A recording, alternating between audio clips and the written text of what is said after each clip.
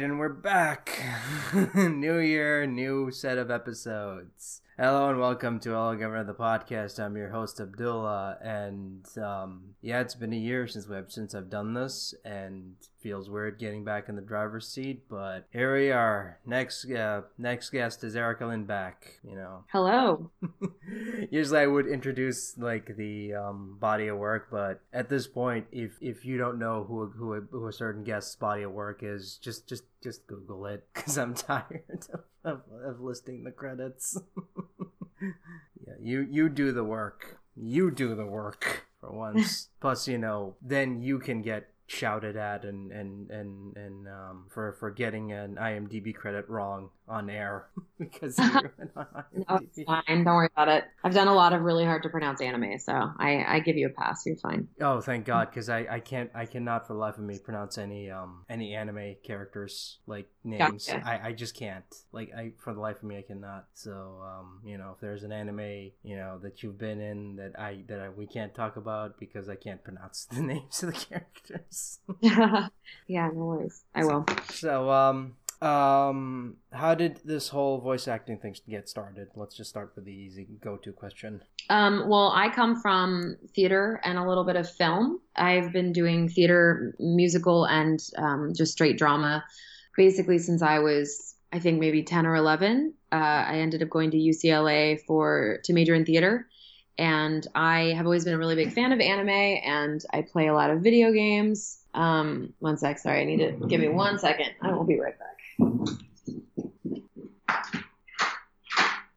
It's super windy here right now, so my front door almost blew open.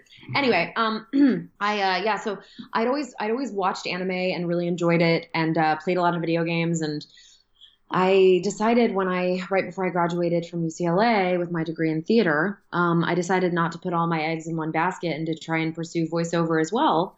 And that's kind of what happened. That's the short story short. It was what took off for me, and I've been doing it ever since. And was voiceover something that originally interested you, or was it just something that just came along? I don't want to say I fell into it because I spent a very long time learning how to be an actor. And also, I went into it with a plan. Because of how often and because of how many games I'd played, and anime I'd watched, and animation and things. I loved a lot of American animation, and otherwise I kind of understood the worlds that you had to live in order to audition and book these things. And so, and it was something that really fascinated me because I think at my core, I am a character actor. And so, I loved the idea that I could play characters that I didn't necessarily look like. So there's just it's limitless what you can do with voiceover. So I wouldn't say that I fell into it, but it was sort of something that I just said, okay, well, let me throw this spaghetti at the wall and see what sticks.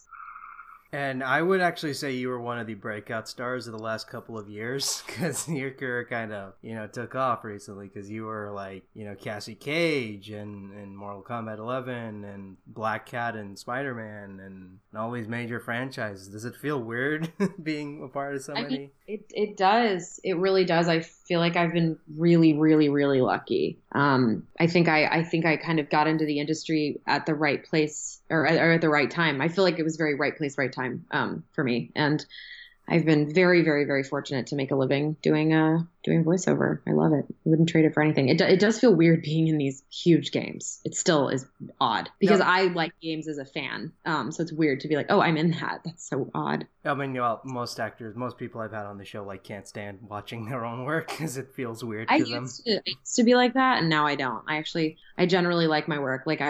I can live in the fact that I do feel like I'm good at what I do, and I can watch it now without cringing. So does it feel weird every time you look at Mortal Kombat 11, you hearing all the grunting noises that they use for that? And... Not really, because I have no shame left. I've worked on so many video games. I've done everything under the sun, so no, it doesn't really bother me. When I first started working, yes, I could not listen to my work. I just couldn't. It was too painful. Because I just felt like my voice didn't belong. Like, I just felt like I didn't belong in those animes and in the games and stuff. Just felt wrong. No, I mean, and it's different because like each form of media has a different type of acting. Because exactly. Because in anime, everyone has that anime-ish way of talking, like where they talk really, really fast. Well, not necessarily. I would say it used to be. Maybe 20 years ago, you could argue that that's kind of what it was like. But these days, I think like they've made really great strides in dubbing and writing and directing, and I think a lot of companies have acknowledged that people really care about what the dubs sound like. And I've been fortunate enough to be a part of a few dubs that I'm really proud of. Like I truly think some of my best work has been in anime, with really good scripts and really good directors, and yeah. Well, I mean, we got better over the years. It wasn't like, it wasn't like the Guyver where they literally recorded everything in a garage. Yeah, exactly. And I think there's room for a little bit more sort of grounded cinematic acting. And I think that's one of the reasons that I was able to book not a lot of anime, but I was able to book, roles and things, because I don't do the super anime read. I never have. I've always felt way more comfortable in sort of the cinematic game universe because, I come from theater and film, and I always was taught and worked really hard to keep my characters really very grounded, even if they're in incredible circumstances. So I think that's my strength. And I was lucky enough for, a few companies to take a chance on me. When I didn't have that stereotypical sort of anime girl read. And I've been very, very lucky in that respect. I mean, especially with your portrayal of Black Cat in Spider-Man, because it's way more grounded than previous portrayals. It's not campy or, flirtatious. I mean, there is a little flirtation, but it's not... Yeah, there's only flirtation. I think that iteration of Felicia is one that I'm really, really, really proud of, because she feels like a person. And I hope I get to do more of her in the future. But yeah, I really appreciate you saying that, because I think these characters are larger than life and they can skew very campy very quickly. And I think with that game in particular, we worked really hard to keep her as grounded as we possibly could. No, I mean, it's interesting looking back on that, because Felicia's always been portrayed as a like either a one-shot villain or like an anti-hero who's just there to cause like romantic tension with Spider-Man. But this was like the first time ever like I felt like there was actual romantic tension that was legit and not oh, he's obviously gonna pick Mary Jane at the end of the day. I like that too. I like that you're kind of forced to live in the question of what both of them want, and that the exercise in the gray area is one of the hardest ones to take part in. And I really love that about it. They don't really clearly define their relationship or what Felicia wants from him. I think she's like very I think she really cares about Peter, and that bothers her a lot. Yeah, I mean, and they're both of their lives. I mean, and then there's the whole question of is she in love with Peter or does she love the idea of Spider-Man? Yeah, I also love that. I love that because I know in the comics that's a huge issue where she's like, don't take the mask off. Do I love you or do I love the idea of you? Which is really kind of sad and very deep, I think, for a comic series. And I don't think it makes her a villain. I think very often I've been guilty of this too. I've fallen in love with the idea of somebody and sort of put him up on this pedestal, and I don't want to dig and see what's underneath because I'll see flaws. It's just easier, to keep things on a surface level. So in a weird way, I get it. I understand, and I think maybe that's why I booked her because it was just she's so much a part of me in so many ways already that it wasn't hard. It wasn't a big leap to play this iteration of Felicia, as hard as it is for me to admit that.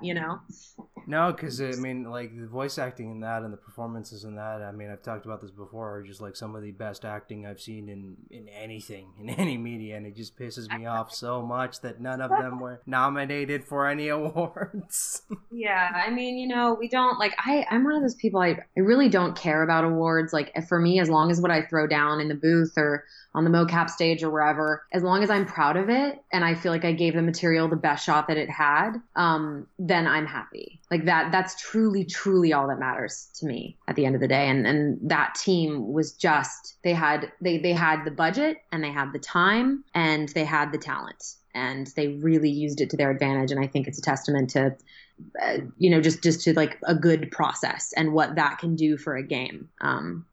Yeah, I mean, and it's just, I mean, I could go on, but we're limited on a limited time here.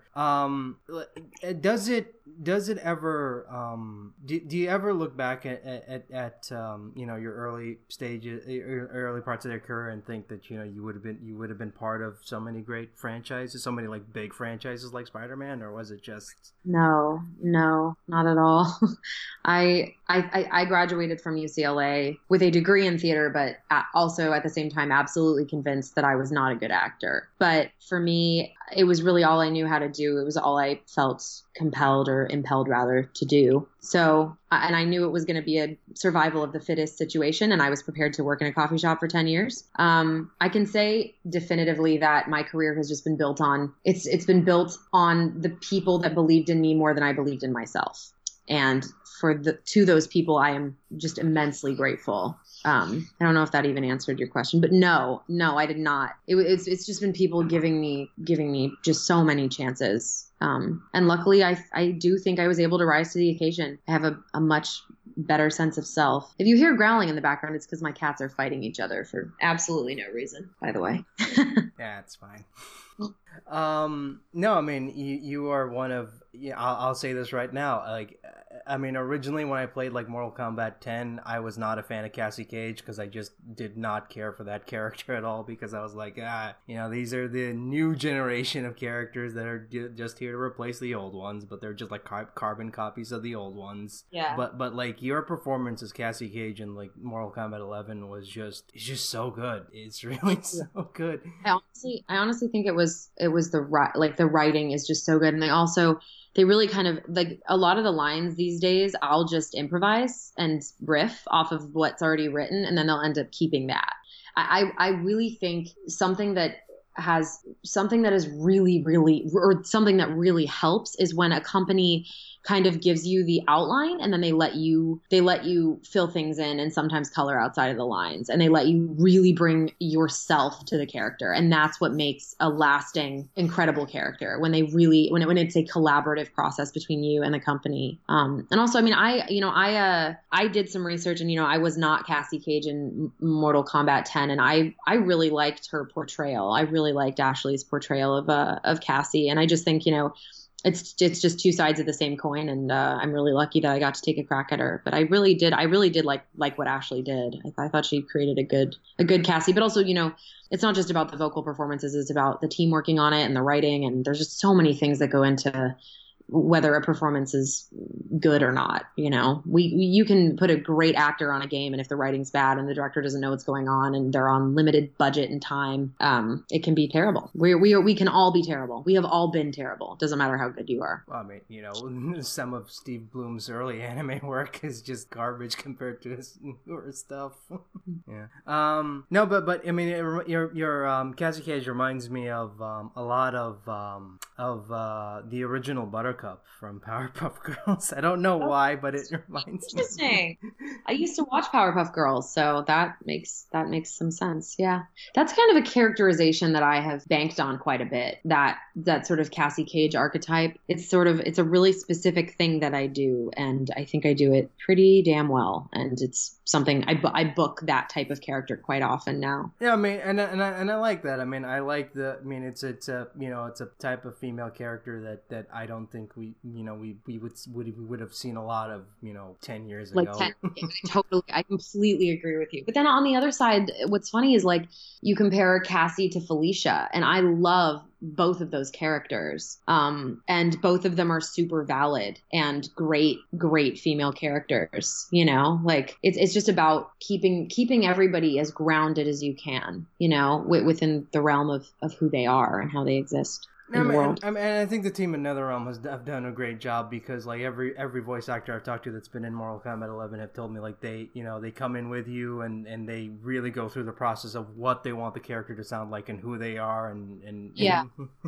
Yeah, absolutely. They're just great, but the thing is, again, like I have the privilege now of working on these big budget games where they've got the time and somebody's explaining every little detail of every seen to me, and that's great. And unfortunately, not everybody has that privilege. Like when I first started working on things, I was working on, little mobile games where I had no, we're just pulling stuff out of our asses and just trying to, I'm trying to voice six different characters in an hour, and you're trying to figure out what accents I can do, and fixing a script that was written in another language and was translated poorly. I mean, there's just so much, again, that goes into it. So I'm very privileged to like be sitting in this ivory tower on top of all of these people who are working so damn hard to make these games good, and these animations and even anime at times, So I am the tip of the iceberg that you see, and then there's the 90% underneath of all the people who are just working tirelessly to make me look good. No, I mean, especially with the horrific crunch that goes on in video games these days. I think that's a discussion that really needs to be had. I don't know why we glorify the like no sleep culture where you just work all the time and don't have any vacation or anything. It's not healthy, I don't think. I mean, yeah, I mean it's another discussion, but yeah, I mean, did you ever get overwhelmed with the amount of projects you work on? Yes, I have. I had a couple years where I was just working on every job that came my way, because as an actor, it's incredibly counterintuitive to turn down work, right? I mean, I want to work and strike while the iron's hot, and it could all go away tomorrow, et cetera, et cetera. But I got to a point where I was working like 8 hours a day, and I was in a lot of games, and I was just screaming all the time, and my voice didn't have any time to recover. I remember once I did the voice of Barbie for a few years, and I remember very specifically, I drove up to Mattel, which was like an hour and a half in traffic one morning. And I had worked on, I think it was Call of Duty the day before. And I remember just sitting in the parking lot and crying and calling my agent, because I was like, I can't go in. I can't do the Barbie voice. Like my voice was just completely shot. It was horrifying. And you never feel more useless as a voiceover performer than when your voice is completely, screwed. And you feel like you've let everybody down, and it's awful. And it's taken me a very long time, but within the last year and a half or so, I have started turning down jobs, and it gets easier every time. And as long as you're respectful, and you're communicative, that's really all that you can do. But yeah, again, I've been really, really fortunate. But at the end of the day, I realized that I had to take care of myself and also my vocal health. I mean, I already have vocal damage. I've only been doing this for 5 years, so you just kind of have to choose yourself sometimes. Do you look up any like tips on how to avoid vocal damage? I mean, the thing is, at a certain point, I don't know if you know, so in a lot of AAA games, or even like, not AAA games, there's something called battle chatter, and like, soldier A, soldier B, whatever, and you go in and you yell for 2 hours, and then you leave and you drink your tea and you hope that you didn't completely shred your voice. But there are tips and tricks. But at the end of the day, once you've done a certain amount of yelling that day, you're just in the damage zone. You're just in the danger zone. And there's really nothing that you can do except, not talk for 2 days afterwards and hope that you make a full recovery. Obviously I do I sing as well. So I do, vocal warm ups and things, and I drink my tea and all that. But I mean, for as many tricks and tips as there are, like at a certain point, you're kind of just screwed. So for me, it was a matter of, I don't just do straight up battle chatter sessions anymore. I won't just to protect my voice. And that's helped a lot. Like my voice is actually healthier than it's been in a really long time, because I'm not working as much and I'm not doing as much yelling. So, yeah. I mean, yeah, I've had, people on here who've talked about, damaging the vocal cords, and it's scary, like, because, you don't know if you're gonna, You don't know if you're gonna recover, or if you're gonna be able to do, the characters that you were able to do 2-3 years ago. And luckily at this point I can work around the, the damage that I've done to my voice. And I have a laryngologist, and she's amazing. And we have a plan, and, we're just making sure that things don't get worse. And I can still do the characters that I did a few years ago, luckily. I just, sometimes I'm pretty mid-range vocally, but I do voice some higher pitched characters, and I'll know I have a problem when I can't do those characters anymore. That's sort of what I'm trying to avoid at all costs. I mean, it does happen, like, because, I've had Dave Sobolov on here, and he cannot do depth charge anymore. He just can't. Interesting. Yeah. No, I have friends who've lost octaves. I mean, my voice is definitely more husky than it was. But the funny thing is, I think, like, that's probably why I booked Felicia, because I have, like, a husk to my voice now that I didn't have a few years ago. and they do look for that. Like, there is that archetype where they, if they want someone, a little husky and more gravel, they'll go to like someone someone like a Grey DeLisle or a Nika Exactly. Futterman, you know? Yeah, absolutely. So I mean, there is that, you know, that's the beauty of voiceover. That's another thing that gets, you know, overlooked, is that they do look for certain archetypes They do, that you wouldn't find in like live action. They do. And the other thing is, I mean, for me, first and foremost, it's all about the acting. I don't think that I work because I have an interesting sounding voice. I don't. I really don't. I don't have a unique voice. What I have been told is I have a distinct voice. But I truly think that the reason I work is because I'm a good actor. It's because I trained for a very long time learning how to do the acting thing. And I think that's why I work. I don't think it's a vocal quality thing at all. Though that does come into play. That definitely comes into play. Well, yeah, I mean, because if the performance isn't good, then the person, you know, then the illusion is broken and there's no reason to care. It doesn't matter how pretty you sound. It's funny, too, because people will go, well, I want to do voiceover, but I just don't feel like I have the voice for it. And I'm like, that does not matter. Truly, truly doesn't. I mean, it depends. I mean, it's acting first and foremost. It is 100. It's funny that people, thank you for acknowledging that, because it is 100%. I mean, voiceover actors are some of the best actors I've ever come into contact with. I mean, they're just absolutely incredible. And that's what's so amazing, is like, you know, I've talked to like so many people who are, you know, who have been in the business for a long time and or just like starting out, and all of them are great actors. Like, all of them have to be great actors, otherwise, you know, they wouldn't, you know, get work. Exactly. It's really all about the acting. You know, any franchises, like, you know, that, you know, are there any franchises you actually want to be a part of that, you know, you want to shoot for in the future? Yeah. Well, Final Fantasy was one of them, and now I'm in, you know, the 7 remake, which I'm really excited about. But I would say Assassin's Creed is one. I 2 through Revelations are some of my favorite games of all time, so that would be amazing. BioShock's another one that I would absolutely kill to be a part of. I'm trying to think about any other ones. I think that's pretty much it at this point. Like, I mean, I'm sure I could think of more, but, you know. I mean, there has to be like so many. I mean, there are like no. Yeah. I mean, because I'm thinking about it now, and I'm like, yeah, you know, she's been in everything now. I haven't been in everything, but I mean, I have been very, very fortunate. Yeah. Because I mean, you've also done, like, you know, internet shorts as well, and that's pretty impressive. That, you know. You mean a hell of a boss? Yeah. Yeah, that one kind of sideswiped me, man. I had no idea what that even was. I mean, I thought it was a furry fighting game when I auditioned for it, because Kellen Goff requested me through my agent to audition for it. And I was like, okay, well, whatever. And then I did it. And then it ended up being this massive thing. And, you know, I voiced every female character in that whole pilot, which is super cool. And a lot of people didn't know that. Like, they were like, wait, she did every female character. I was like, yep, I just ran utility and did everybody. But it was cool that it got such great feedback. I'm super happy to be a part of it. I mean, because it's weird, because, you know, once a, you know, big name actor becomes big, you kind of don't think that they would do something like this, but it's kind of a shock. I'm more about like the scripts now. I'm a lot more choosy about the stuff that I involve myself in. Hopefully that lasts, you know, that I'm fortunate enough to be able to do that. But yeah, I'm this year especially is just really going to be about focusing on working with people that I really love working with, who care about the thing that we're working on. That matters much more to me than, you know, how heavy hitting the project is, you know. Yeah, and you know, at the end of the day, we kind of do need a Lin Back and Lee animated series. Mm-hmm. That would be so cool. I would love that. I mean, I've had Mela on the show, and she's a wonderful human being. Wonderful human being. She is. She really, really is. And I'm just, you know, I just love the fact that, you know, she actually said on the show that you actually told her that you were both in Mortal Kombat in a conversation. Oh yeah, I remember telling her we were sitting at lunch or something, and I was like, I booked Mortal Kombat, and then she started laughing, and she was like, that's what I booked. I booked Mortal Kombat. And I was like, oh heck yeah.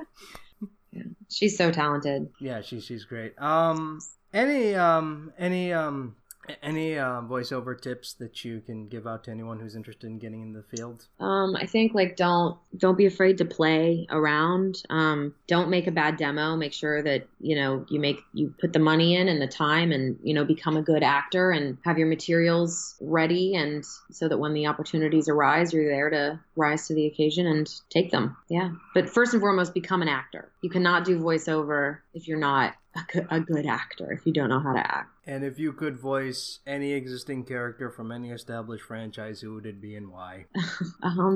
Ooh, I don't know how to answer that. All the characters I'd voice, I like the voices that they have. So I don't know. From any existing franchise, I'd love to do a new protagonist for Assassin's Creed. That'd be fun. I mean, you never know. Maybe someday. Yeah. You just want those blade knives. Yeah, I just need hand knives. I just need a bunch of hit blades. I mean, because I just love those. I mean, I'm not a fan of the series, but I just love, like, I'll admit, I just love going around, like, just stabbing people with the knives. Yeah, totally. Yeah, it's fun. It's therapeutic. And any social media stuff you want to plug before we get out of here? My Twitter and my Instagram are just Erica Lindbeck. So that's it. If you feel like following, you can. All right. Thank you so much for taking the time up to do this. Awesome. Yeah. Thank you so much. This was lovely. Yeah. Thanks so much. And hopefully we'll do this again sometime. Yeah, totally. All right. Bye. Bye.